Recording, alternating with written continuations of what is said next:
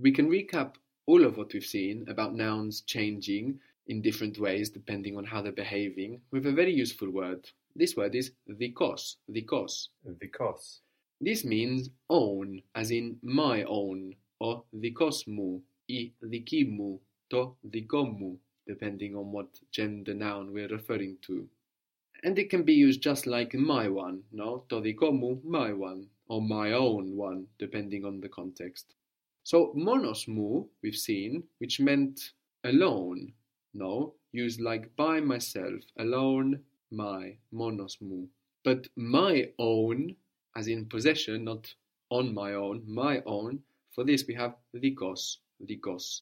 How would you say, do you have my one? And we mean a masculine object. Έχεις τον δικό μου. Very good. Έχεις τον δικό μου. Do you have my one? And we mean a female noun.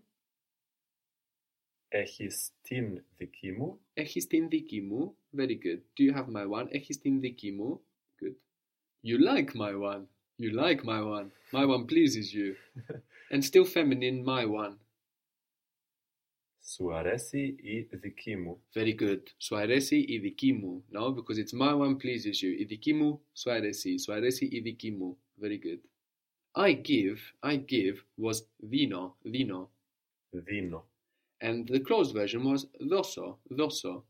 Δώσω. I will give you my one. And we mean a masculine thing. Θα σου δώσω τον δικό μου. Very good. Θα σου δώσω τον δικό μου. Shall I give you them? And we mean a masculine them. Shall I give you them? Να τους σου δώσω. Good, but what comes first, su or τους? Σου. The personal one, no? So shall I give you them? Να σου τους δώσω. Good. Να σου τους δώσω, or we could also contract that. Να στους δώσω, να στους δώσω. Shall I give you my ones? Still masculine. Shall I give you my ones? Να σου δώσω τους δικούς μου. Very good. Να σου δώσω τους δικούς μου. And what if you were talking about feminine ones? Shall I give you my ones? Να σου δώσω τις δικές μου. Very good. Να σου δώσω τις δικές μου. Shall I give you my ones? And for neuter, shall I give you my ones? Να σου δώσω τα δικά μου. Very good. Να σου δώσω τα δικά μου. Let's give him our one. And our one is neuter, but we worry about that when we get there. Let's give him. Ας τον δώσουμε. So this would literally be like, we're going to pick him up and we're going to give him. Ας του δώσουμε. Very good. Our one, neuter. Τα δικά μας. Okay, that would be our ones. Το δικό μας. Good. Ας του δώσουμε το δικό μας. Where is my one? And we mean a feminine thing.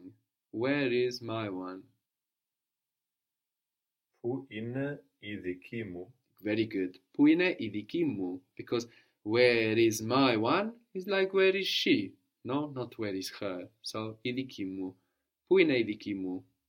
I want my one, still feminine. Θέλω την δική μου. Good. Θέλω την δική μου. I want my ones, feminine still. Θέλω τις δικές μου. Θέλω τις δικές μου. Where are my ones, still feminine? Πού είναι οι δικές μου? Very good. Πού είναι οι δικές μου? Οι δικές μου πού είναι? So we've seen a lot of information now about how nouns behave and can change, and the way we are weaving it together doesn't lend itself very well to memorization. Luckily, we're not memorizing, no? So it might be hard to grasp what we've done looking back, no? And it might feel a bit scattered all over the place, but don't try to reorder what we did. Just when you want to say something, and with the individual examples we work through, you will think about what's relevant for that specific thing that you want to say, rather than trying to recall the entire panorama of what nouns might do in Greek. And we are making connections to allow you to do that, to think about the noun that you have in front of you and to put it into the right case, which is what this phenomenon is called. The way these nouns change in grammatical terminology is called case.